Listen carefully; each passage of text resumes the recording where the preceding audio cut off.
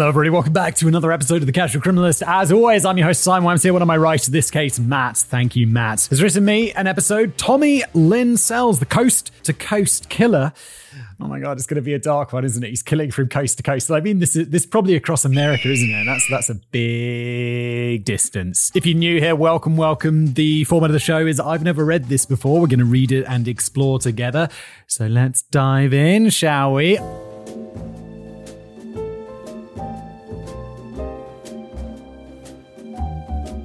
Over the years, police and the FBI have developed many advanced techniques for identifying and capturing serial killers who are operating across the United States. However, if you're a frequent watcher of police dramas, you'll most likely know that one of the most effective techniques is also one of the simplest: pattern recognition. By looking at three pieces of information, where, who, and how, many things can be learned, the most consequential of which is whether a crime is simply a one-off or if it is the latest in a string of rapidly escalating crimes perpetrated by a single individual. And this is like, I feel like serial killers, sometimes you're like, you want the notoriety and you want not to get caught, but you want people to know that you're doing these crimes, and you want like a cool nickname rather than, as we've talked about, like head, which is what we should we should give disparaging nicknames to criminals. But it's like, if you really don't want to get caught, just like mix it up. There you go. Where? Do it in different places. Who? Murder people from different backgrounds. How? Use different weapons. Boom!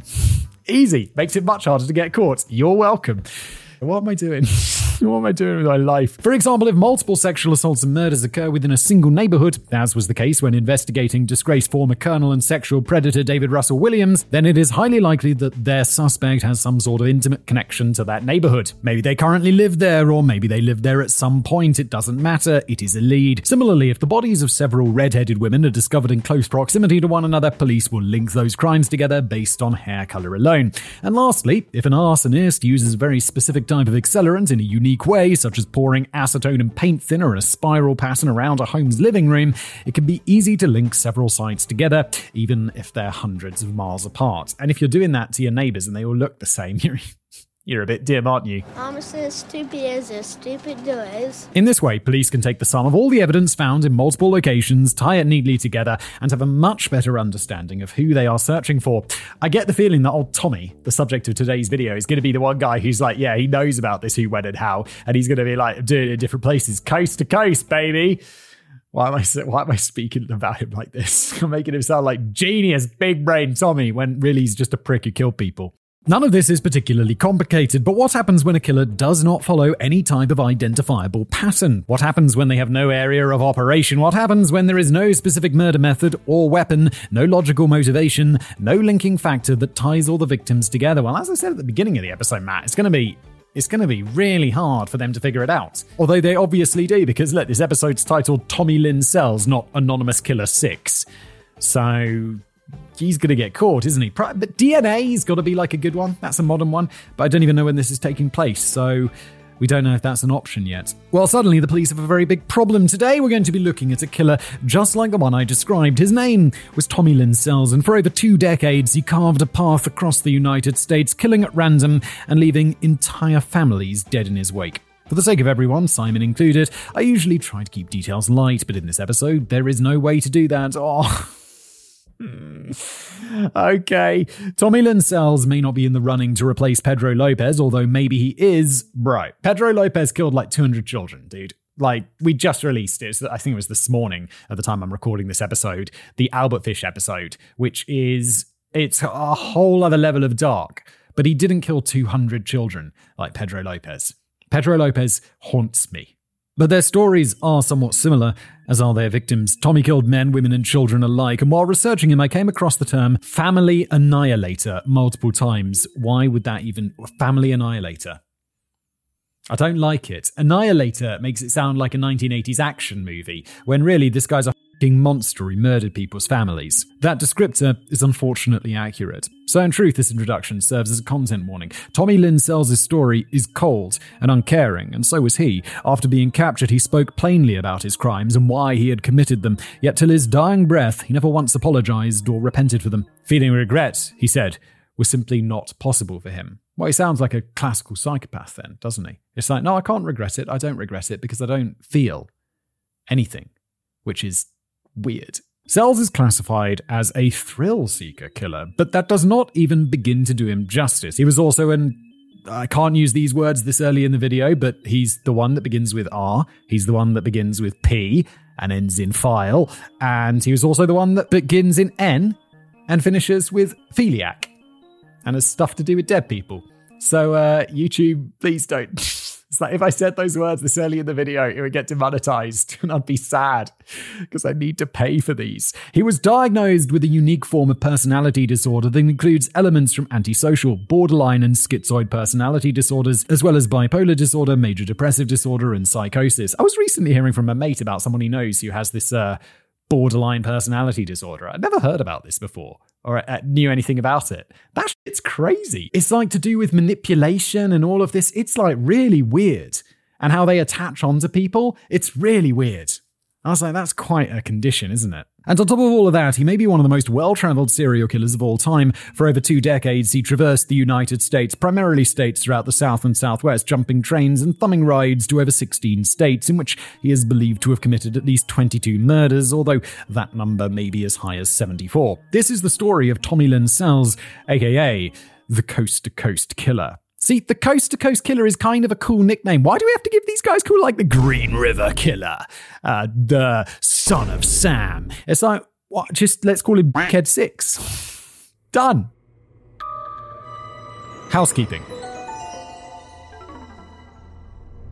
Now, before we get started, I need to make everyone aware of a few things. First, based on statistics that I've read, only about 50% of all homicides in the United States each year are cleared, which means the police have confidently identified the murderer. But the term cleared doesn't mean the same thing as convicted, nor does it mean that the police have even charged the person they believe to be responsible. It simply means that they're no longer devoting any resources to investigating a particular case. So it's like it could equally be, we cleared it. By cleared it, we mean gave up. Wow. Only 50%. Well, I guess the other 50% are like, it's still ongoing. They're like open cases. So would a cold case then be cleared? I guess so. I always thought it was like 50% meant like convictions or like went to court.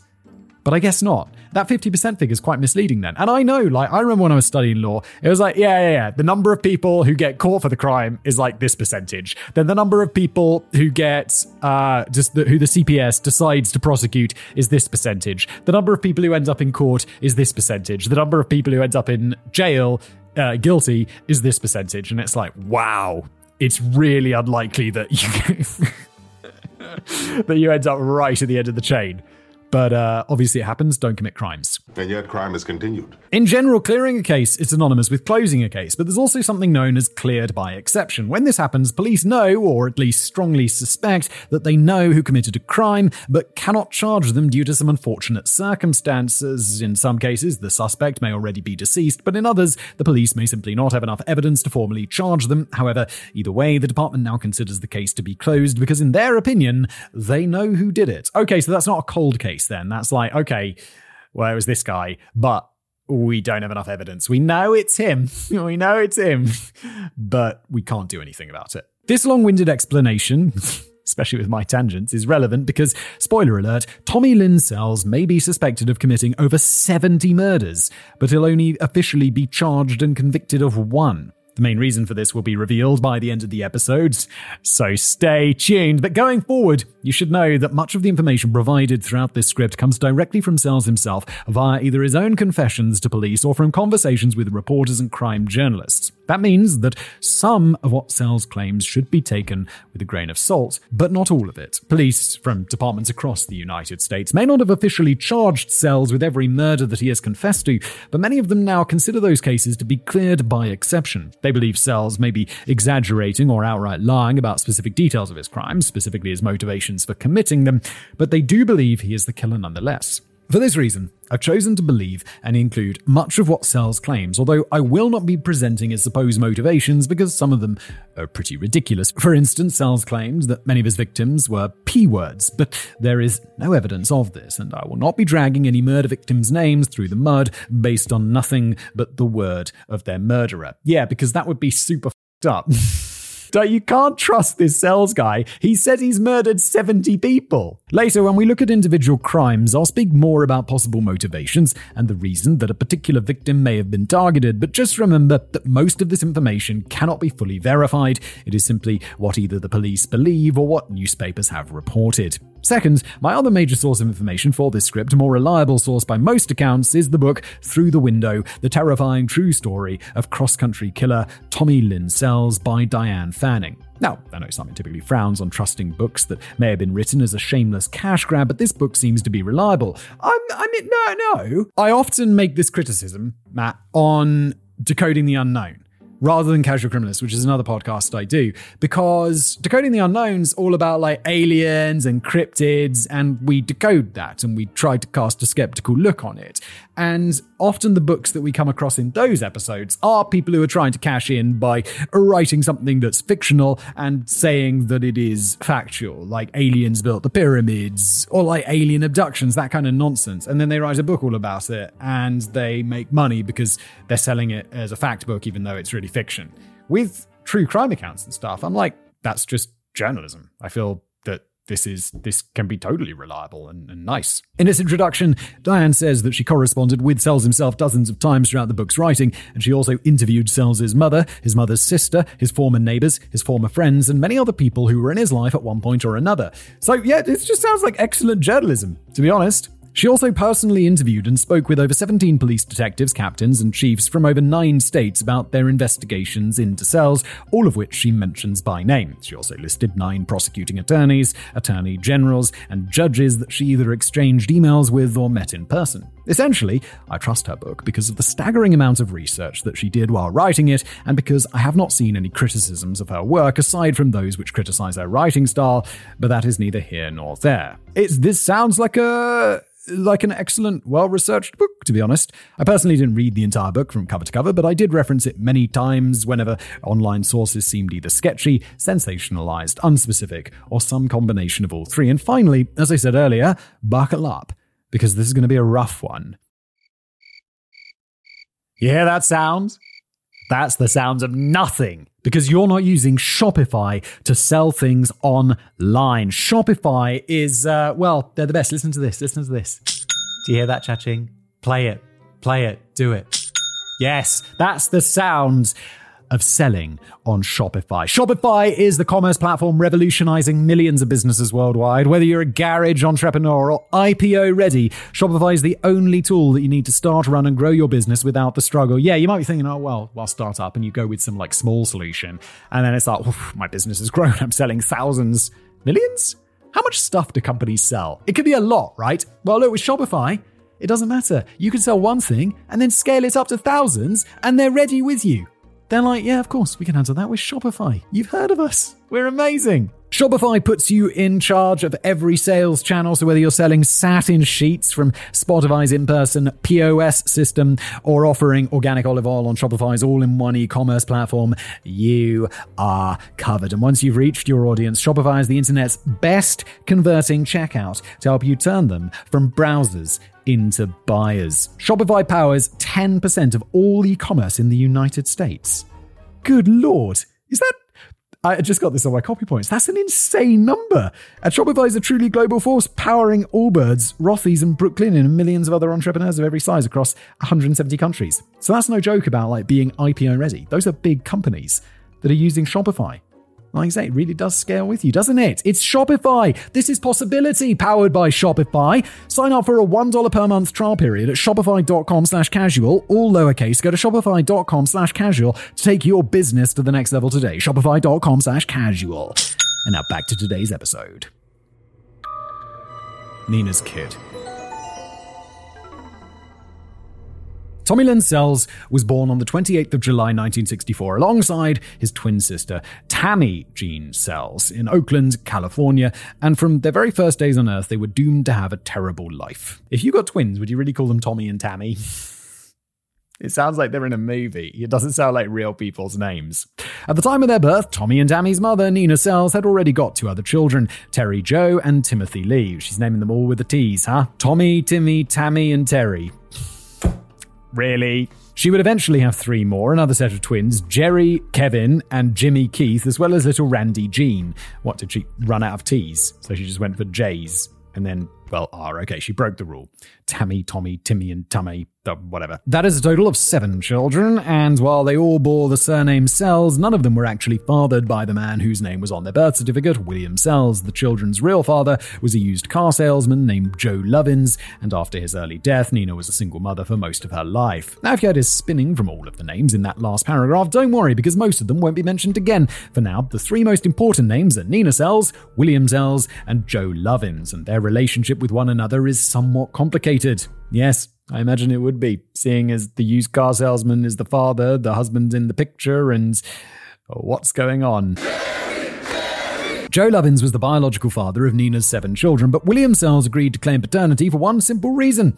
Insurance fraud. He's going to claim paternity for one simple reason, because he wanted to be a good man. Nope. It's fraud. You see, William Sells was an insurance salesman from California who had a nasty gambling problem, and Joe Lovins was the man who helped William keep his kneecaps by loaning him money to repay his debts. And while I don't know exactly how much money Joe loaned William, it must have been quite a pretty penny, because to repay the debt, William agreed to sign the birth certificate of Joe's children so that they could all be added to his company's generous health insurance policy. Neither Joe nor William took responsibility for raising any of Nina's children, but this was Joe's way of providing for them without actually being a father.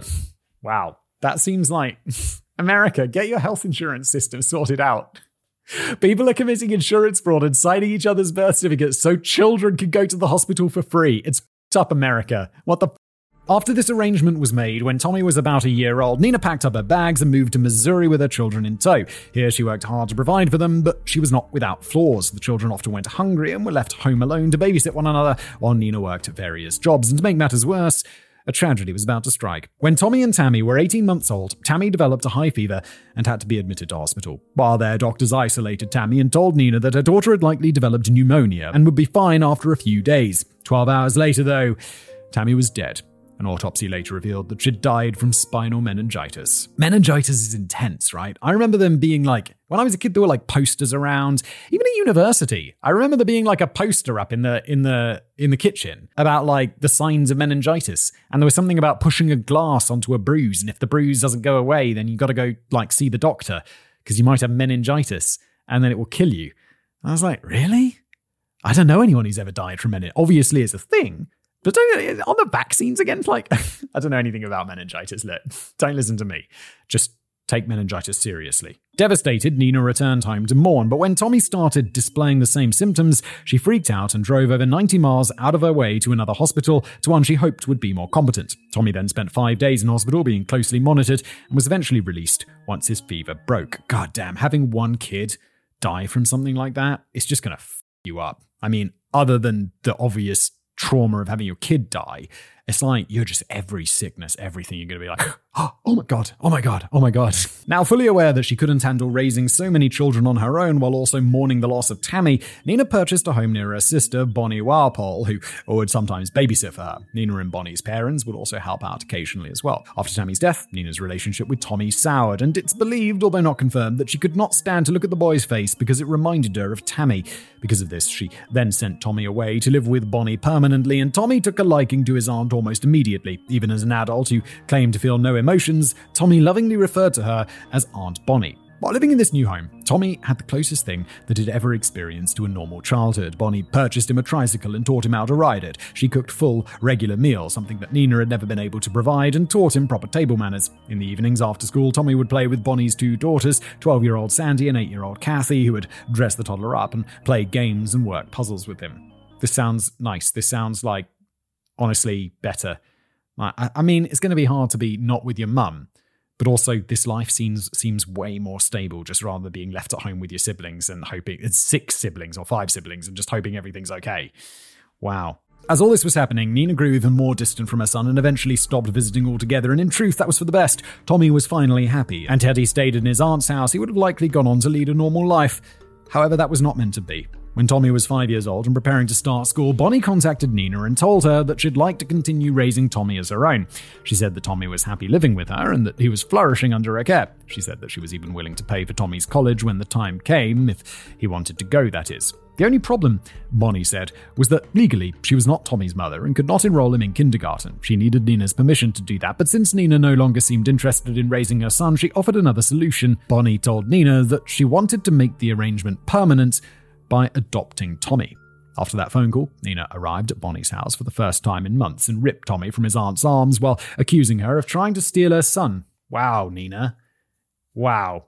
That's some gratitude right there, isn't it, Nina? She drove Tommy back to her home and never permitted the two of them to see each other again. For the rest of his childhood, Tommy was met with a swift smack whenever he dared to mention Aunt Bonnie's name. According to Bonnie, she cursed herself for not fighting for Tommy, not going to the police, or hiring a lawyer for not doing something to help him. And decades later, when Tommy's crimes were eventually revealed, she blamed herself yet again. It's not your fault. If any, it's the mother's fault, if anything. She's the one causing this trauma and taking him away.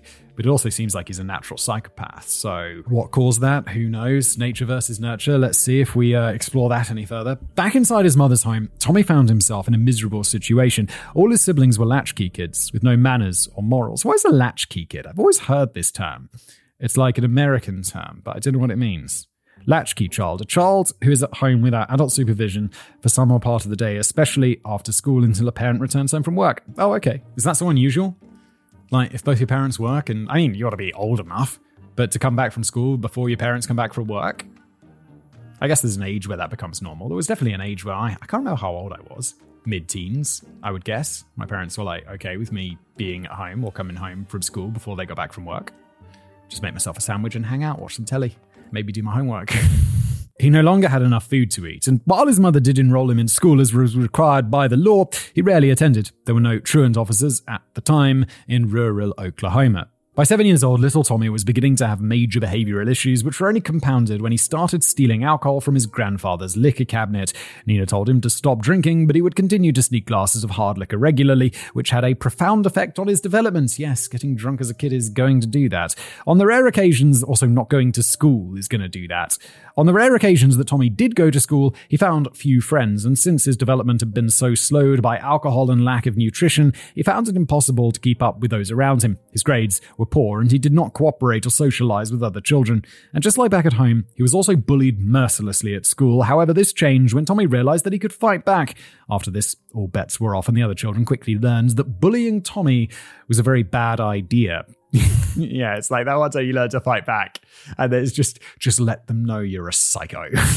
While all this was happening at school, Tommy's home life continued to be a mess, but Nina no longer cared enough to address any of Tommy's behavioral issues. She allowed her son to do as he pleased, go wherever he wanted, and steal from and vandalize the neighborhood. She even allowed him to hang around with complete strangers who she'd never met. Responsible parenting right there, isn't it? One day, while alone in town at only 8 years old, Tommy met an older man named Willis Clark. Willis Clark liked to hang out at the local pool hall and was eager to teach the young boy how to play pool. It's a bit weird, isn't it? Where's this going? He bought food and snacks for Tommy, drove him to wherever he wanted to go in his truck, and even allowed him to occasionally spend the night at his home so that Tommy could escape his mother's wrath and his siblings' relentless bullying. Look, this is going to go two ways. Either this guy's a genuinely nice dude, or he is a terrible dude, isn't he? Let's see. Once again, Tommy was being provided for, but he was also being abused.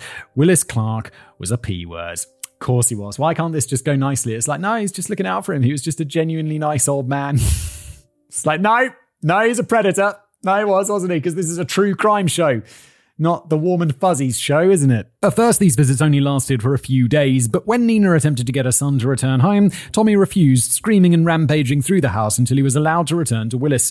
Eventually, Nina stopped trying, and Tommy was permitted to stay with Willis on a near-permanent basis. Mother of the f***ing year right there. This kid's 8. This resulted in him being sexually abused for years. In the book, The Anatomy of Evil, author Michael H. Stone draws a direct connection between Tommy's abuse at the hands of Willis Clark, the fighting he engaged in at home and at school, and the crimes they would later commit, stating, This kind of premature introduction to the sexual life often has the effect, through its overstimulation, of making the child both preoccupied with sex and hypersexual. A boy born with genetic risk for violence who is then exposed to such an erotically turned-on environment may steer his course towards sexual crimes rather than, say, embezzlement and bank robbing. It's like the lesser of two evils, isn't it? It's like, what do you want? Do you want to be a sexual criminal, or do you just want to do a little bit of embezzling? And it's like, always be the embezzler. At least then you don't go to like scary prison. I mean, if you're a sexual criminal, like a P word is gonna, what are you in for? Well, I'm in for that. You're gonna have a rough time. What are you in for? Embezzlement. Hey! Look, don't embezzle. I'm not saying that it's fine. It's just obviously better. Everyone who's been embezzled from is like, Simon, what the man? Someone embezzled all my money. Well, just think about it. Would you rather have had all of your money embezzled, or would you rather have had what happened to old, what's his face here? This is exactly what Tommy did. After being abused for over 3 years by Willis Clark, Tommy's understanding of sex and relationships had been permanently warped. As he had matured into a teenager, this mind was unable to differentiate between what was appropriate and what was completely inappropriate. At the age of 13, Tommy stripped naked and crawled into bed with his sleeping grandmother. Jesus. But before he could do anything, she awoke and screamed. Disgusted, she chastised her grandson, yelling, "You'd better get your ass out of this bed and stop this." Yes, which is an entirely rational reaction to that happening. Be like, what the is going on? When Nina learned what had happened, she was finally stirred to action and attempted to get Tommy psychological help at a local hospital, but Tommy was denied. Oh no, Tommy needs that. Bro, if he's getting naked and getting into bed with his grandma, holy shit, does he need that? Jesus. Because Nina was terrified that her son would hurt either her or one of his siblings, she then packed up the family while Tommy was away for one day and fled the state. She left Tommy alone at the age of 14 to fend for himself. Oh my God. Like, I know where Tommy ends up. He says he's killed 70 people, so I don't want to have any sympathy for him. But at this point in his life, Jesus Christ, he's just getting absolutely royally and it's just turning him into a monster. All of this is making someone who's already predisposed to be a monster into like a mega monster. Riding my thumb. With nothing left to keep him rooted in the tiny Missouri town, Tommy decided that it was time to make a change. He was tired of walking past the same boring houses and businesses every day and wanted to see anything new. He wanted to get away from Willis Clark and everyone in town who looked down on him. So with no destination in mind, he stuck out his thumb and watched as an interstate trucker pulled over beside him and asked him if he needed a ride. According to Tommy, he then spent the next few years traveling around the country to witness America's beauty firsthand. He went west through Kansas, Colorado, Utah, and Nevada before stopping in California. He then went south through Arizona and New Mexico to Texas. Then he went wherever he could, north, south, east, or west, small towns, big cities, he saw them all. And he survived on the kindness of strangers who were willing to give him food and provide him with transportation. When none of those were available, he'd break into homes and steal food, as well as clothing and electronics and jewelry to sell. Before it even turned 18, Tommy was more well-traveled than many small-town residents in the 1970s would ever be. In one state, he stopped at a tattoo parlor and requested the image of a headstone bearing the name Tammy Jean Sells be tattooed on his upper arm. By July of 1979, 1 month after turning 16, he arrived in Mississippi to the town of Port Gibson for the first time, and it was here that he would commit his first murder. According to Tommy, on the night of July the 5th, 1979, he approached the home of John and Kathleen Cade on foot at around 3 a.m. with the intent to sneak inside and steal from them as they slept. From outside the bedroom window, he spotted John and Kathleen asleep in the master bedroom with their 10-year-old son, John Jr., nuzzled between them. He then crept around the home's exterior looking for an unlocked window, found one, and then scurried inside. He raided their refrigerator, loading his pockets with food and drinks, and then he crept down the hall toward the bedroom with the .38 pistol in his hand. Now, remember earlier when I talked about motive? Well, Tommy never gave a reason for why he shot John in his sleep, but when the man awoke in agony, blood was pouring from his stomach, and in the darkness, neither he nor Kathleen realized that he had been shot. Tommy, who had already fled the home before the lights came on, didn't leave a single fingerprint behind, and by the time an ambulance arrived, John was already dead. Initially, Kathleen was blamed for her husband's murder, but she was quickly cleared as a suspect after agreeing to speak with the police and passing a polygraph test. Officers at the local station were left puzzled by who could have done this and why. Neither they nor Kathleen would find out the truth for over 2 decades. By the following year, 1980, Tommy had made it back to California and was living on the streets of Los Angeles.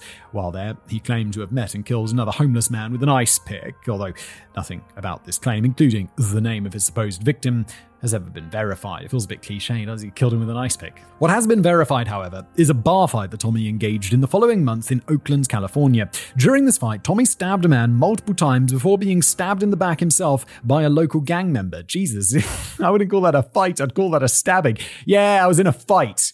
We got stabbed multiple times.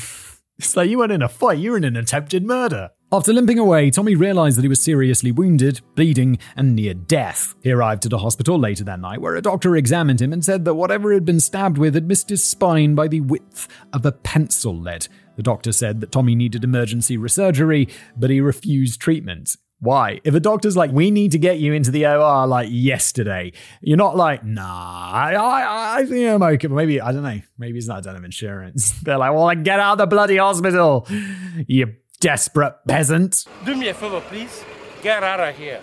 Get out of here, man! As Diane Fanning tells it in a book, Tommy would not allow any doctor or nurse to insert a catheter because he could not stand to be touched. Even after they told him that his kidneys were bleeding and he would likely die if he didn't receive proper treatment, he still could not bring himself to allow it. Tommy left the hospital in anger and attempted to manage his wounds on his own. This, it turns out, was very difficult, just as the doctor predicted, and he nearly died. Yeah, the doctor's like, you need emergency surgery. He's like, nah, I'm just going to go home and put some plasters, some band-aids on these. It'll be fine. It's like, your kidneys are bleeding. You can't put plasters on your kidneys. And he's like, I got this. I've got this. I need to sign that form so I can leave. Seeing that he could not handle caring for his wounds himself, Tommy then hitched a ride from Oakland, California, all the way back to St. Louis, Missouri, a journey that was well over 2,000 miles long. Here he re-established contact with his mother, who we learned was living nearby. Wait, so he's got these bleeding kidneys. He's a right mess, and he's like hitchhiking 2,000 miles. Can you imagine that guy gets in your car and it's like, mate, are you bleeding all over my seats?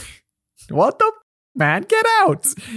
Why are you doing this? According to Tommy, after abandoning him 2 years earlier, Nina had moved herself and the other children north to marry a man that Tommy had never met in Michigan. This marriage did not last long, as just 1 year later she was back in Missouri in the house where Tommy found her.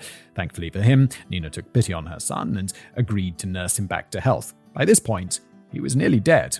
While living with Nina and his siblings in St. Louis and then moving with them to Arkansas the following year, Tommy and Nina's relationship continued to be extremely volatile. While Nina cared for him, Tommy realized that his mother had grown controlling and demanding after her divorce from the man in Michigan and quickly grew tired of her incessant nagging. They argued often, and those arguments sometimes escalated to physical violence. Once Tommy was back on his feet, he left home once again, but returned a short time later after finding nowhere else to go. The following year, in May of 1981, Tommy's time under Nina's roof ended permanently.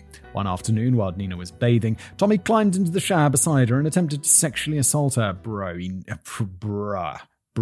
no. Nina had to physically push her son away as she screamed at him to leave and never return. Tommy fled the home as Nina called the police. The following day, Tommy was picked up for the attempted sexual assault and taken to a mental health clinic in Jonesboro, Arkansas, but he was released after being given advice on how to handle his anger. Yo, if you're in the mental institution for attempted sexual assault on your mother, they'd be like, you're fine. Just learn how to control your anger, okay? Deep breaths, mate. Deep breaths. You need to be in there. He maybe needs to be given some sort of pill. He had returned to this clinic 4 more times in the following weeks to seek treatment, but he never showed up for his 6th appointment. Life is a highway. Over the next 2 years, Tommy stayed in Arkansas and attempted to build a life for himself, and despite his many issues, he did have some level of success. Had he not already murdered 2, possibly 3 people, I might be tempted to root for him. Yeah, if he hadn't murdered anyone, if he wasn't a piece of shit, you'd be like, well, this guy's come from a horrible background and has endured some terrible shit. Of course you'd root for him and be like, yes, go for it, break the cycle. But he's a murderer. He's already murdered. He hasn't broken the cycle, and it turns out he's the coast-to-coast killer, killing people from coast to coast. It's a mega piece of. Having now turned 18, Tommy began searching for a job and he eventually found work as a store clerk at a local shoe store. Here he earned his first ever legitimate income. However, since it was only a meager amount and not enough to survive on, he also supplemented his income by selling marijuana and other soft drugs on the side. Outside of work, Tommy also began having luck with women. With a slim build, a beaming smile, an armful of tattoos, and a fantastic mullet, he had become every Missouri woman's fantasy bad boy. Plus, thanks to the years he had spent on the road begging strangers for his every meal, he learned how to talk to people and had become quite charismatic. This allowed him to literally charm the pants off women, but it wasn't long before one special woman caught his eye. This woman's name was Cindy Hannah, and she was Tommy's first real girlfriend. According to those that knew the couple, Cindy Hannah was a good girl, a quiet church girl, and her parents hated Tommy, which drove her right into his arms. At first, their relationship seemed stable and happy, but that all changed when Cindy got pregnant after a few months. After this, the pressures of fatherhood began to build, and Tommy's mental state completely collapsed. Soon, he was drunk and high on marijuana all day, every day, and useless to Cindy and their newborn son. Anger was once again building inside Tommy, and this time he had no interest in suppressing it or returning to the mental health clinic for more counseling. As a result, Tommy began growing violent once again. In 1982, Tommy claims that he met a young woman at a fast food restaurant outside of Little Rock, Arkansas, although he could not recall her name. Isn't what's his face?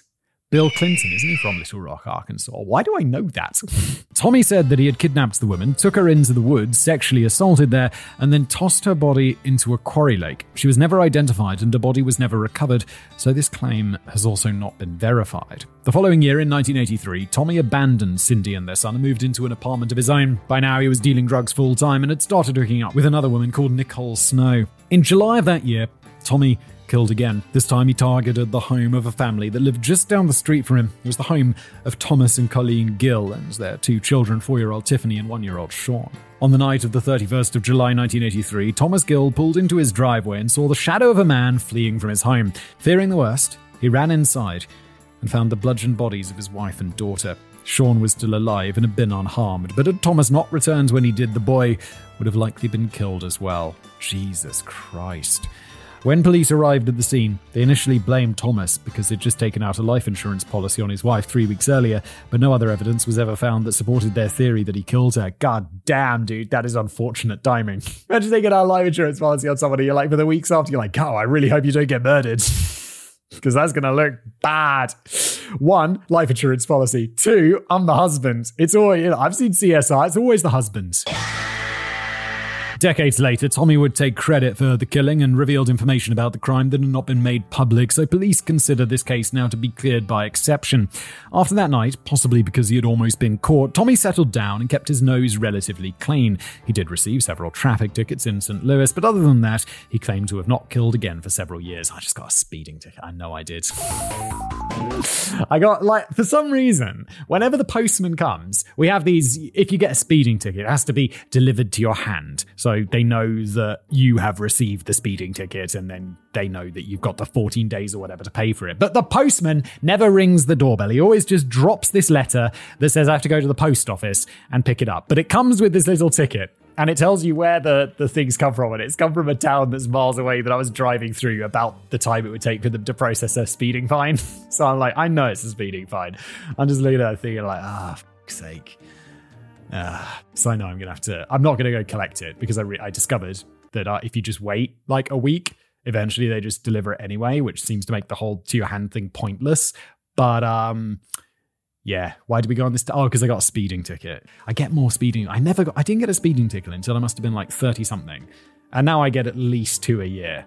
And I think it's just because I'm generally driving with the kids in the car and I'm just like not paying as much attention because the kids are often like screaming or talking or we're listening to like horrible kids music. And I'm just like, let's just go home as fast as possible. But now I get lots of speeding tickets. It's not good because I mean I'm not a dangerous driver. I don't think I've never really been in any serious accidents. I smashed my car up once parking. I just like parallel parked into someone, but that's it. That's the only major accident. Although I blew out the power steering, but then I was doing a little bit of off-roading. I sank into a clay bog and getting out the power steering blew out. It's for fuck's sake. Sorry, enough about my car adventures. Let's get back to the reason you're here, the crime. However, this was not likely by choice, but because there was one major thing that certainly helped him stay on the straight and narrow, a nice 2-year stint in jail. In May of 1984, Tommy was arrested in Benton, Missouri, and charged with stealing a Ford Mustang. For this, he was given 2 years inside a Missouri state penitentiary, where he reportedly didn't take no from anybody. After being transferred to a different prison twice during that 2-year period, Tommy was paroled early and officially labelled a felon. Now, and for the rest of his life, any income Tommy made would be either illegitimate or poverty wages that purposefully exploited his near unemployable status. Yeah, this is such a stupid thing. This is right. If you leave prison and you're a felon or whatever, and I'm talking about America specifically because I feel it's come up before, you always have to declare that, right? So it's going to be a lot harder to find a job that's paying like a decent wage and stuff because they'll be like, are you a felon? And you'll be like, yeah, I did steal a Ford Mustang once when I was young. And they'll be like, sorry, mate. So it's obviously going to encourage people to do more crimes. I feel like that should be expunged from your record, or there should be limits on what you have to declare. Like being like, yep, felon, right here, hello. Depending on the crime, obviously. Like if you're going in for the job of security guard and you've like got a history of violent assaults, then probably not the best idea. Or if you're going to be like the finance guy at a company, probably best if you haven't got a massive history of embezzlement, for example. 3 months after his release in July of 1985, Tommy stole another car, traveled to Rolla, Missouri, and found work as a carny at a festival in Forsyth. While traveling with and working for this carnival, Tommy also continued selling drugs, although he had now graduated to cocaine. This is where he met 35-year-old Anna Court. She was a car wash employee who had recently been divorced, and she was only barely managing to scrape by. However, that night she was treating her 4-year-old son Rory to a night out so that he could ride the rides and see the flashing, colourful lights of the carnival games. According to Tommy, he and Anna caught one another's eye that night and began flirting while he worked. After this, he abandoned his job to return home with her, and the two of them had consensual sex while Rory was asleep in the other room. Once this was over, Tommy went to the bathroom, and when he returned, he caught Anna stealing cocaine from his backpack. He then lost his temper and grabbed a nearby wooden baseball bat and beat her to death as Rory watched. Fucking hell, that escalated quickly. He then turned and did the same thing to Rory. Good fucking lord, how old? What the man? That is some psycho. How old's that kid? I know he's killed 4 years old! The only thing about this story that the police were able to confirm for certain is that Tommy had murdered Anna and Rory. There is no evidence that he met her at a carnival or that they drove home together or had consensual sex. This part of the story could have easily been fabricated, but either way, the police wouldn't learn Tommy's name for another 15 years. It's a bit weird that he would make up that part of the story. Why would he just make up the other part? It's like, you're already admitting to murder, bro. They're not going to be like, oh, well, you went home with her and she said that was okay, so we'll lay you off the murder. No. After that night, Tommy made his way northeast to Lockport, New York, where he reportedly murdered a woman, Susanna Courts, outside a nightclub in 1987. He admitted to throwing her body into Niagara Falls, but the water washed away much of the evidence and made determining a cause of death impossible. Tommy also claims that at some point during the 80s, he sexually assaulted a murdered woman near his family home in Little Rock, Arkansas, and later shot a man in a home burglary gone wrong. He said that he disposed of the woman's body in a bauxite mine shaft and simply left the man for dead. By 1987, Tommy had gotten a job as a roofer in Winnemucca in Nevada. No idea if I'm pronouncing that right, but that's a name and a half, isn't it? One day, while he was on the job and driving down Interstate 80, a young woman, 21-year-old Stephanie Kelly Straw, flagged him down and said that she needed a ride. She said that she'd just returned home from overseas, where she'd spent the last 2 years traveling across Europe and Asia as part of a multi-country tour. She was looking to head to Reno. The truck that Tommy was driving that day was stolen. However, Stephanie had no way of knowing this, and when he pulled over to offer her a ride, she graciously accepted. A few miles down the road, Tommy stopped the truck at the side of the road, sexually assaulted her, dumped her body in a hot spring geyser, and then fled the state. Tommy's boss and co-workers at the roofing company never heard from him again. This guy seems to just be brazenly committing a lot of murders, and he's just not getting caught at all. It's a lot of, egregious murders. The Ena Massacre. By November of 1987, just over a month after killing and disposing of Stephanie Straw's body, Tommy had travelled over 1,700 miles east and back into Missouri. By this point, he had lost access to his stolen truck somewhere along the way and was once again hitchhiking across the state. Soon, he arrived in St. Louis and spent several weeks working manual labour jobs that paid by the day and stealing food and clothing to keep himself alive. Sometimes, when a stranger's generosity presented itself, he would have a roof over his head for a few days, but this was rare and he spent most nights sleeping under the barren sky, its stars having been drowned out by the city's ever-present lights. After all available work for a felon dried up, Tommy once again set out from St. Louis with no destination in mind. He caught a ride with the truck driver, continued east for approximately 90 miles, and crossed over into Illinois in the little town of Ena. It was here, in a community of approximately 500 people, that Tommy committed his most sickening crime. We've had him bludgeon to death a 4-year-old, Matt. I don't really want to know where we're going with this. On November the 17th, while searching for a ride near an interstate truck stop, Tommy was spotted by 29-year-old Keith Dardeen. Keith was driving a red 1981 Plymouth truck, and Tommy, who was beginning to look homeless with his wild, bushy beard and hair, asked him for a ride. Feeling sorry for the man, Keith decided to go a step further and offered to drive Tommy to his home and cook a meal for him. The next day, Keith did not show up for work, which was extremely unusual for him, and his boss began calling Keith's home to make sure that everything was all right. When neither Keith nor his wife Elaine answered the phone, he became even more worried. He then called Keith's parents, but neither of them had heard from their son either. Fearing the worst, Keith's supervisor phoned the Jefferson County Sheriff's Office. Later that night, deputies arrived outside a tiny trailer pressed up against the county line. Keith's father, Don, had driven to Ena to meet with and unlock the door for them. Inside, they found the bodies of Elaine, her son Peter, and her newborn baby. All three were tucked into the same bed with duct tape across their mouths. They'd been beaten to death with a baseball bat, and Elaine's breast had been removed. Keith was nowhere to be found. After marking off the scene, they began collecting evidence, but there was little. The bat, the remaining roll of duct tape, and a small bag of marijuana were found. However, they could not find any foreign fingerprints. Whoever had killed the woman and her children had taken the time to clean up and pose them. This led police to believe that the murderer must have been comfortable inside the home because doing so would have taken time, possibly hours. Obviously, the first person the police wanted to speak to was Keith, as he was still missing, and as the husband was their most likely suspect. Taking no chances, a team of armed officers began searching for him at various spots around Ena that he was known to frequent, but their search did not last long. In the field adjacent to the Dardeen family's trailer, a pair of hunters stumbled across Keith's Plymouth and immediately phoned the police. Blood splatter coated the entire interior, and Keith's body was inside. Like his wife and children, he had been beaten severely. He had also been shot 3 times and castrated. The scene, Jesus. I see what you mean about this sickening crime. The scene was so horrific that police reportedly had a hard time processing it. Forensic investigators then went to work to establish a timeline. They determined that all 4 members of the Dardeen family had been murdered within an hour of each other. Based on where Keith's truck was located, this would mean the murderer would have had more than enough time to reach the home on foot and still be well within that timeline, and also meant that the murderer must have not spent much time with Elaine and her children before killing them. Since the town was so small, word traveled quickly, and with no concrete evidence to lead them to a suspect, investigators were not able to calm the public's fears, and residents of Ena fell into a panic. They bought guns, they slept in shifts to keep watch, and blamed the act on Satanists due to how severe and random the crime appeared.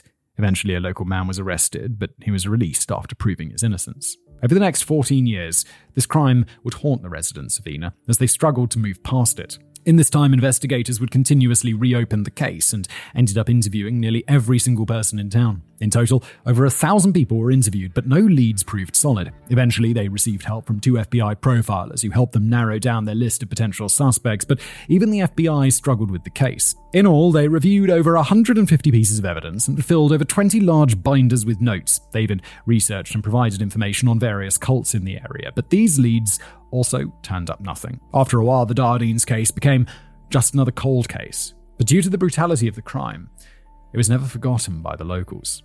The problem that nobody in town realized was that the Dardeen family's killer had already fled the state just hours after committing the crime. He had slipped into and out of town without so much as a trace, and nobody but Keith and his family had ever seen his face. Years later, after being captured, Tommy would admit to killing the entire Dardeen family, and although his claims were disputed, the case is still technically classified as unsolved. Many law enforcement officials who possess intimate knowledge, such as the original investigators that were called to the scene, believe it, and so do I. According to Tommy, after being picked up outside the truck stop, Keith drove his Plymouth in the direction of his house, but stopped in an abandoned field shortly before they arrived. Keith then propositioned Tommy for sex and told him that they could do it right there inside the truck, or after eating dinner, Keith could send his son to bed, and he, his wife, and Tommy could all have a threesome together in the living room. For some reason, possibly due to his childhood trauma, this invitation enraged Tommy, when, without thinking, he pulled out a pistol from his backpack and shot the man dead where he sat.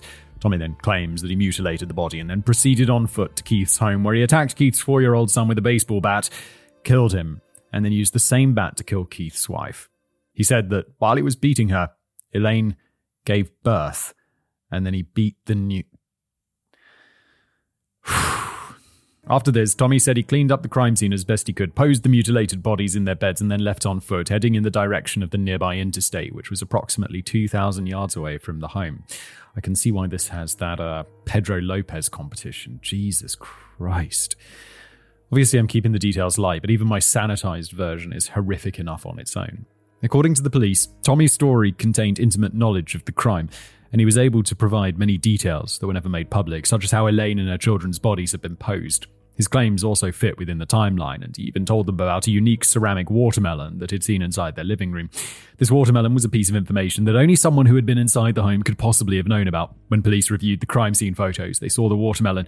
This detail was too specific to be a random guess. After all, it wasn't like Tommy had claimed to see an angel figurine or a wooden cross, two staples of 1980s rural America. However, detractors of Tommy's claims, which should not be dismissed outright, cite inconsistencies in his story and the fact that his retelling has changed many times over the years, which is, memories change, and especially if you're retelling something, it's more likely to change because each time you retell the memory, you're retelling the last retelling. You're not retelling the original memory. So some of the memories that we have that we think about the most are actually some of our most inaccurate memories. A truly accurate memory would be someone, who was in your past being like, hey, remember that time? And it's the first time you thought about it in years. That's a much more accurate memory than the ones that you think about more often, which is weird, isn't it? In one version of the story, Tommy says that he met Keith at a pool hall instead of a truck stop, and when describing how he left Keith inside the pickup truck, he fails to describe the position of the body with any amount of accuracy. He does get the number of gunshots correct, however. This information was reported on and published in local papers. Detractors also claim that Tommy could have easily guessed the position of Elaine and Peter's bodies, although this is not likely. Tommy himself says that these inconsistencies are the result of a lifetime of drug use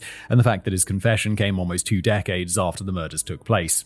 Yeah, and normally you'd think this is something you'd remember, but this guy's done some really horrible in his life.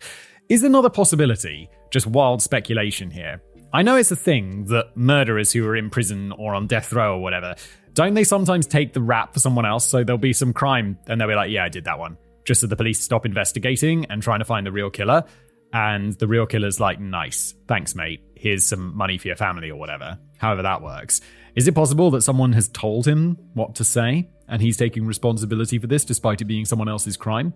And he's just getting some of the details wrong because he's not remembering what he's been told correctly? Or for the body posing or whatever, he doesn't know. Maybe he just wasn't told.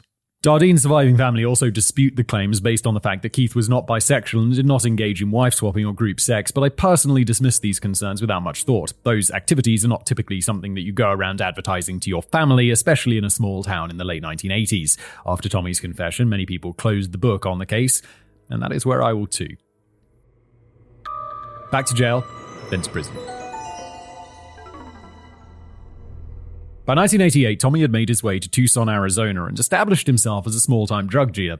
He was still homeless and, of course, dipping into his own supply regularly, and this wasn't helping his temper at all. He was also becoming extremely paranoid. In December of that year, another homeless man, Kent Allen Lawton, accepted drugs from Tommy with a promise to pay at a later date. Weeks then went by, as did the day that Kent had promised to pay, and Tommy became enraged when he realized that the man whom he had trusted was trying to screw him over. After tracking Kent to a local homeless camp, Tommy stabbed the man, dragged his body outside the camp to a dimly lit area, and buried it in a shallow grave. Fearing that he had been spotted, he then fled the state and attempted to lay low. While it's not known exactly where Tommy went after this, by 1989 he had hitchhiked his way into Wyoming and had spent several months in Rawlings, a small town where he became known to locals as a roadside regular. He often held a sign asking for food or money, but when people would stop to offer him some, he would scream at them, berating them for no reason. That year, he spent Christmas Eve doing 2 of his favourite things, excluding murder, getting doped out of his mind and robbing people. By January, he was still in town and had encountered a young couple. He stole their truck, scrapped it for parts, and then fled the scene when the police arrived. Trying to escape, Tommy holed up in a nearby train yard. It's kind of like... this guy's committing a lot of crimes. He's not the smartest tool in the shed, and he's on drugs. How is he just getting away with so many, brazen crimes? Not thought out crimes, just crimes of the moment. It seems like, how has he not been caught? Although I guess this section is titled To Jail and Prison, so he's about to get caught, isn't he? Believe it or not, jail, right away. He was hoping to board a train headed west and escape the law yet again, but this time the law caught up to him. An officer noticed Tommy stumbling drunkenly down the tracks and arrested him for public intoxication. While processing his few possessions, the officer found the money and some leftover truck parts that Tommy hadn't yet gotten rid of. His charges were then elevated to grand theft, which earned him a 16-month prison sentence. While in prison, Tommy was forced to confront his drug problem, but it nearly killed him. According to his psychiatrist, Tommy spent weeks having prolonged panic attacks and hallucinating that his tattoos were speaking to him. Oh my god, that sounds rough.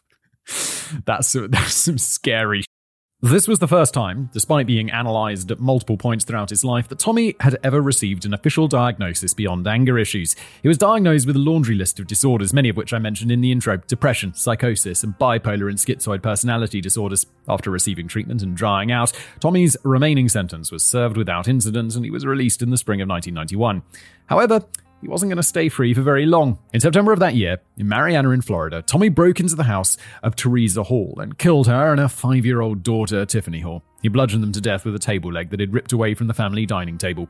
And while this horrific crime would not be the one to get him caught, the next one would. Good, finally. This guy's just a horrible monster. Several months later, after hitchhiking his way north into Charleston, West Virginia, Tommy was picked up by 19-year-old Fabian Witherspoon. She had seen Tommy holding a sign underneath an overpass that read, "Will work for food." She then drove Tommy back to her home, told him to wait in the car while she gathered some food and clothes for him, and then went inside. While loading these items into a pack, Tommy entered the home, took a knife from the kitchen drawer, and attacked her. Bro, she's 19 years old, she's taking you to the house to give you food and clothes, and you're like, yeah, just stab her. You're a fucking monster.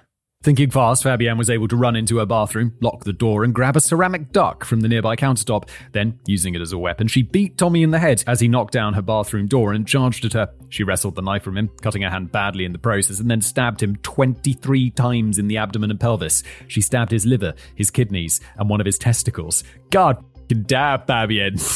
You legend. Holy shit. After this, Tommy fled the home, but he was eventually located inside a local hospital's ICU. As it turns out, even if you aren't comfortable with doctors, you'll likely deal with some awkwardness when you're bleeding from your balls. Yeah, you've been stabbed 23 times in your tummy. You need a hospital. Although I'd just rather you just go into the forest and die, to be honest, you piece of shit. Based on testimony provided by Fabienne, police were then able to charge Tommy with sexual assault and malicious wounding. However, thanks to the unbelievable skill of his lawyer, Tommy was able to get the sexual assault charge dropped and received a plea deal for only 10 years, and he was out in 5. Bro, what the f***?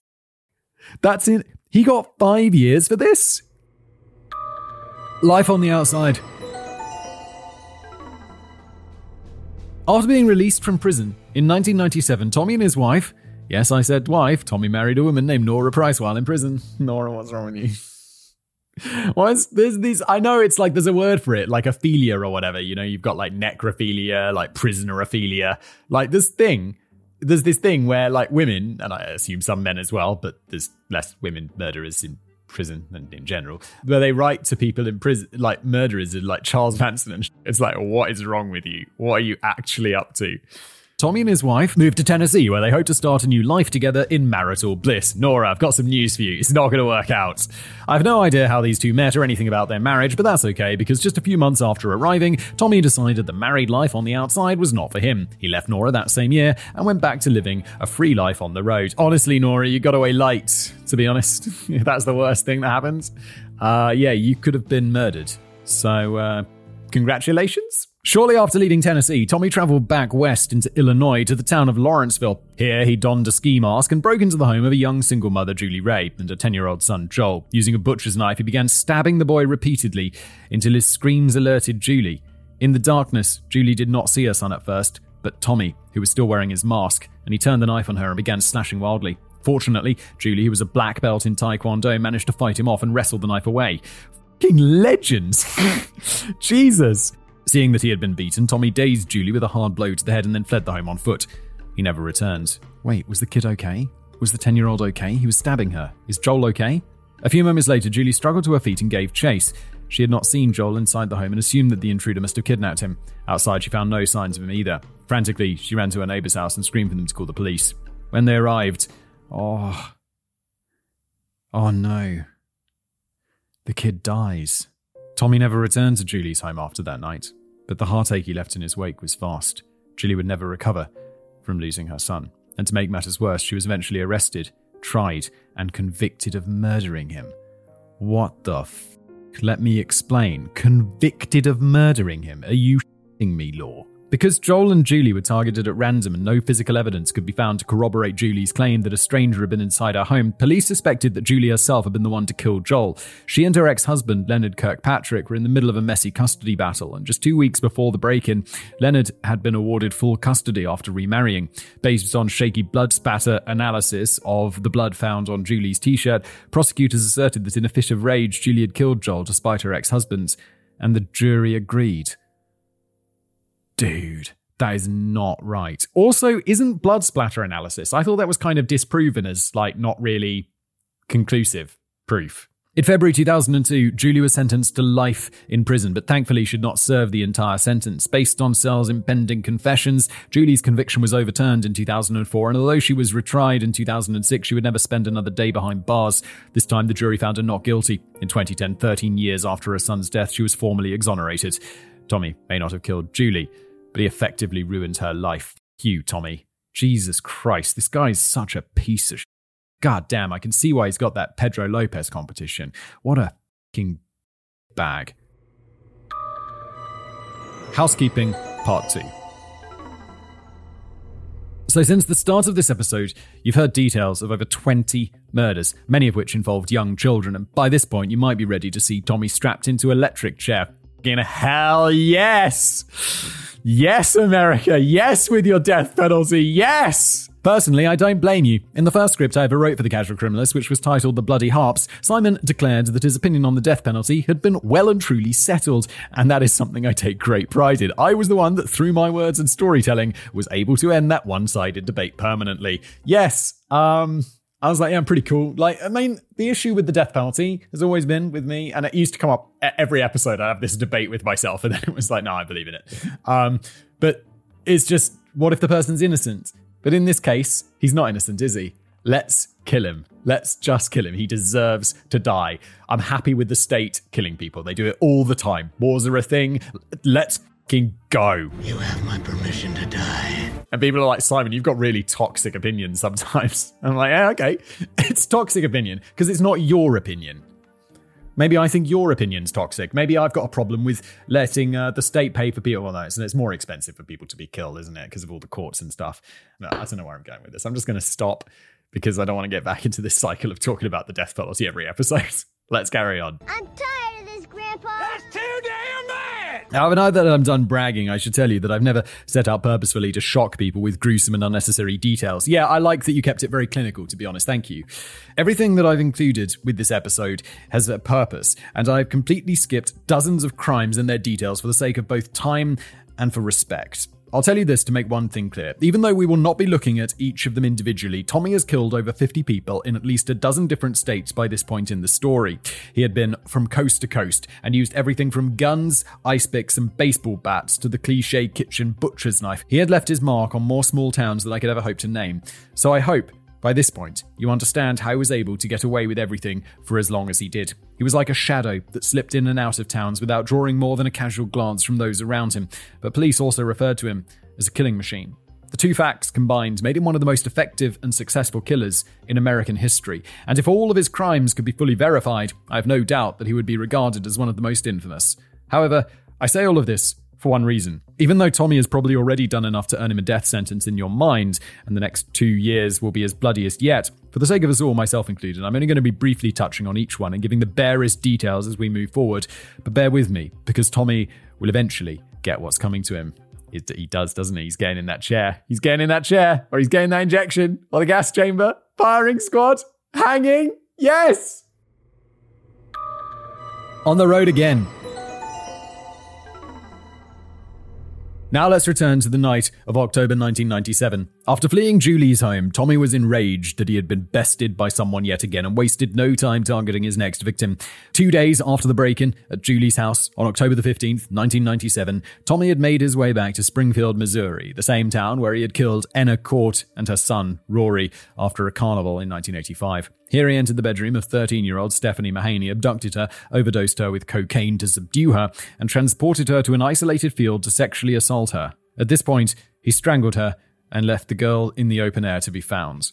2 months later, December the 14th, 1997, Tommy arrived at an RV park just outside of Las Vegas, Nevada, and kidnapped 19-year-old Yvette Muller.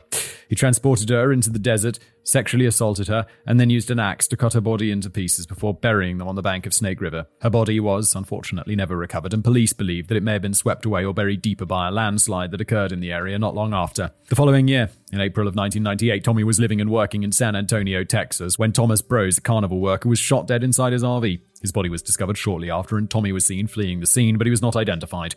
There is no known reason for the attack. 1 year later, in April 1999, while once again traveling through Tennessee, Tommy entered the home of Deborah Harris to sexually assault her. He used a knife from her kitchen to keep her quiet, but during the attack, Deborah's 8-year-old daughter wandered into the room. Tommy killed both of them. 2 weeks later, on April the 18th, 1999, Tommy kidnapped a 9-year-old girl, Mary Beatrice Perez, from a local festival in San Antonio, Texas, and used a stolen vehicle to transport her to a secluded location. You already know what happened after that. Her body was discovered 10 days later in a creek bed not far from the site where the assault had begun. The following year, in May of 1999, Tommy was sleeping in a van in Lexington, Kentucky, when he spotted 13-year-old Haley McCone swinging on a swing set at a local park. He abducted the girl, strangled her with her own t-shirt. He dumped her body in a shallow grave in nearby woods, covered her with leaves and other debris, and then fled the state. She was discovered by police the following week. 2 months later, July 1999, Tommy was passing through Oklahoma again when he stopped for gas at a Love's Country store. Here around 4 a.m., he noticed 14-year-old Bobby Lynn Wofford standing alone. Seizing his opportunity, Tommy then grabbed the girl, threw her into his van, and sped away to a remote location. He killed her with a hatchet. A quail hunter found her body 4 months later. When police began investigating, nearby residents reported that they had noticed a foul odor drifting through the air for weeks, but had assumed that it was just a dead animal from a nearby farm and discounted it. Later that year, Tommy would kill again, but this next victim was going to be his last. Kayleen and Crystal.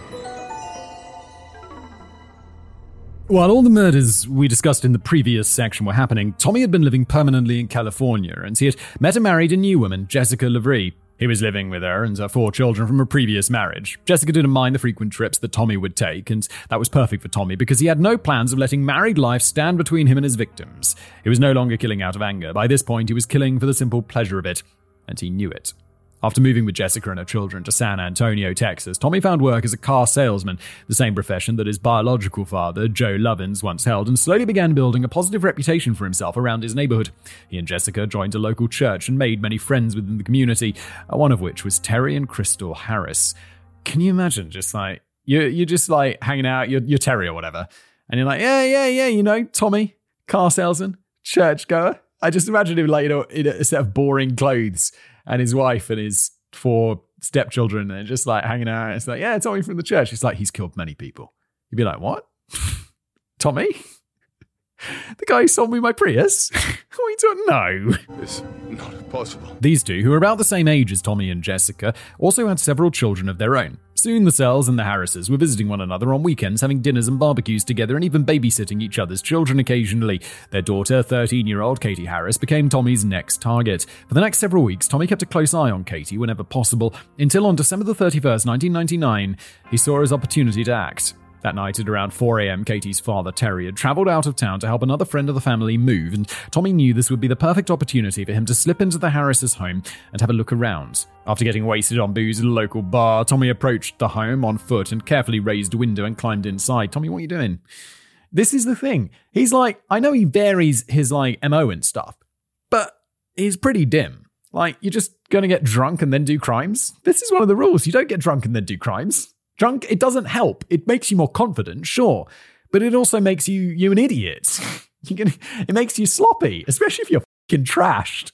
In this room, he had found 14-year-old Justin Harris asleep in his bed. Tommy then quietly exited the room, slipping silently down the hallway, and began peering into each bedroom while using the flame of a cigarette lighter to illuminate his path. At the end of the hall, inside a little girl's room, Tommy found Katie asleep on the lower bunk of a bunk bed. He then approached the bunk, crawled into bed beside Katie, and placed the knife against her stomach. Katie opened her eyes and recognized Tommy immediately. Confused, she asked, "What are you doing here?"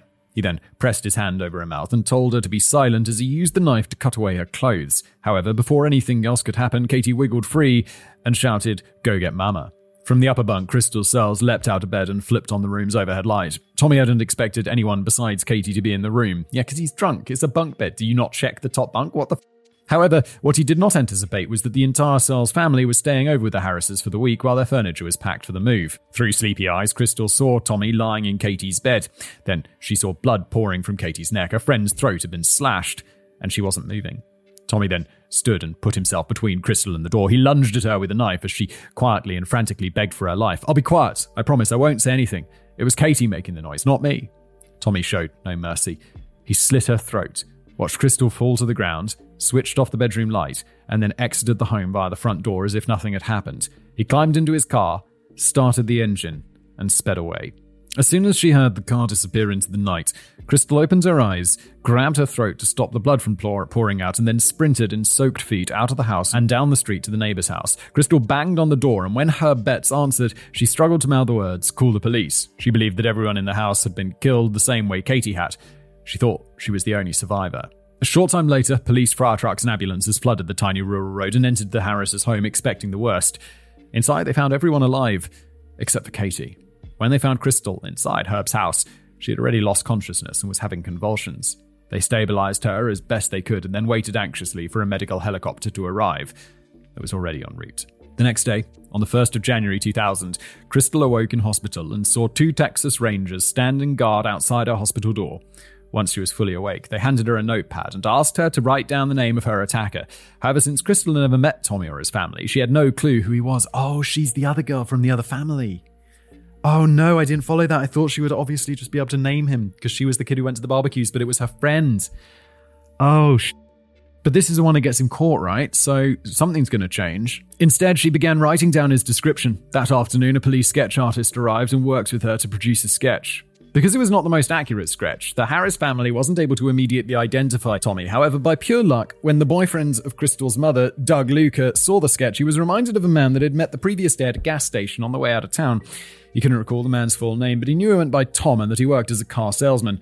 Doug didn't think that was much to go on, but it was just enough. That afternoon, the Texas Rangers drove to every car lot in Valverde County looking for a man named Tom that bore any resemblance to the sketch. Soon, they had their man. Tommy Lynn Searles was arrested inside the trailer that he shared with Jessica and her 4 children.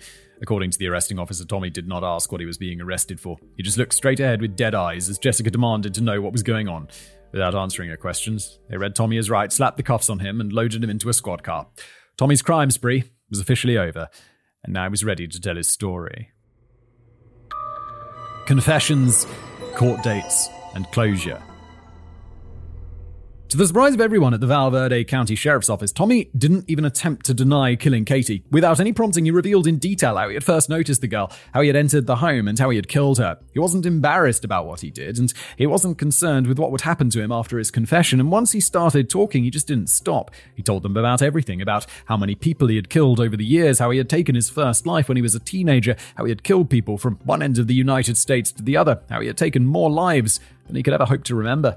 For the investigators, it was a shocking admission, to be sure, but they didn't doubt what Tommy was saying for a moment. They knew that the man on the other side of the table was genuine. When he spoke about the horrible things that he'd done throughout his life, he did so with almost no emotion. Instead, he spoke plainly, matter-of-factly, and didn't come across as a braggart either. After his willing confession, Tommy was assigned a lawyer who promptly advised him to stop talking immediately, or there would be nothing that she could do to help him. But Tommy was undeterred. He said, "I want this to be over. I'm not going to stop.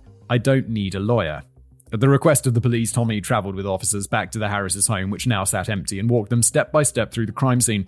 He even demonstrated how he climbed through the window. In a matter of days, he gave investigators everything they could possibly need for a conviction.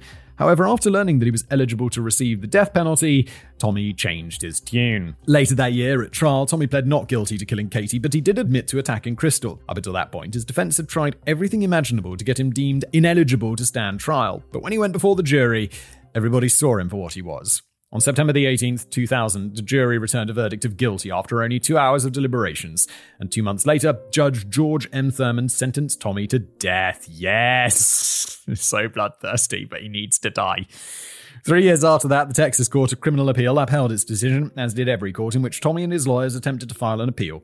After receiving a death sentence, Tommy was not charged with any more crimes, although Texas police continued to work with other police departments across the United States for years to corroborate his many confessions. And multiple times, Tommy offered to travel to sites where he supposedly dumped bodies in order to help police locate them, but this offer was denied because Texas law does not permit death row inmates to travel outside the state for any reason. For the next 7 years, Tommy sat on death row awaiting his fate, and during this time, he finally replied to many of the requests for interviews that he'd received over the years. He met with Diane Fanning, the true crime author I've referenced multiple times throughout this episode, as well as Dan Abrams, an interviewer for ABC Network's late-night news show Nightline, not to be confused with NBC's Dateline. I wouldn't have confused it, because I've vaguely heard of these shows, but I don't really know them.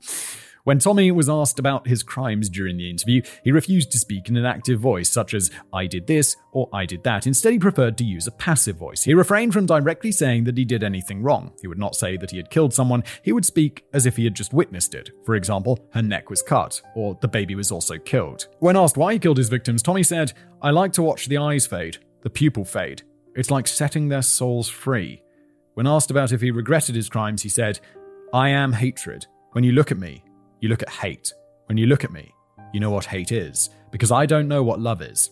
I don't have no feelings, no more, no emotion." When asked about the children he killed, he says he killed them because he didn't want them to experience the pain he had lived through during his life. In his sick mind, killing them was one of the few acts of compassion that he had to offer. While housed inside the Texas State Penitentiary in Huntsville, Texas, Tommy Lynn Sells was given an execution date of April 3rd, 2014. In his final days, he's said to have met with several visitors, including family members and his attorney. While in his holding cell, he asked a guard how it felt to receive a lethal injection. He was not happy with the guard's response.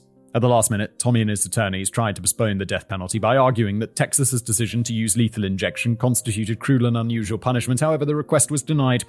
Tommy Lynn Sells was pronounced dead at 6:27 p.m. that evening. He did not make a statement, nor did he apologize to his victims or their families before his death. Crystal Sells and the family of Katie Harris were in attendance. So was Mary Torres, the grandmother of 9-year-old Mary Beatrice Perez, the girl Tommy admitted to abducting near a festival in San Antonio, Texas in April of 1999. After the execution, Mary Torres told reporters, "Whatever went through his veins, he went too quick for my satisfaction."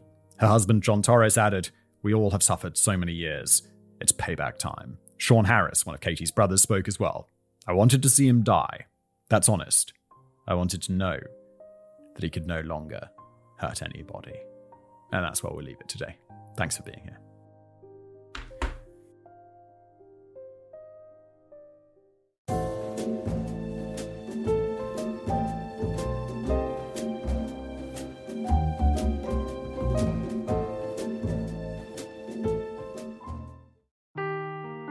Seeking the truth never gets old. Introducing June's Journey, the free-to-play mobile game that will immerse you in a thrilling murder mystery. Join June Parker as she uncovers hidden objects and clues to solve her sister's death in a beautifully illustrated world set in the Roaring '20s. With new chapters added every week, the excitement never ends.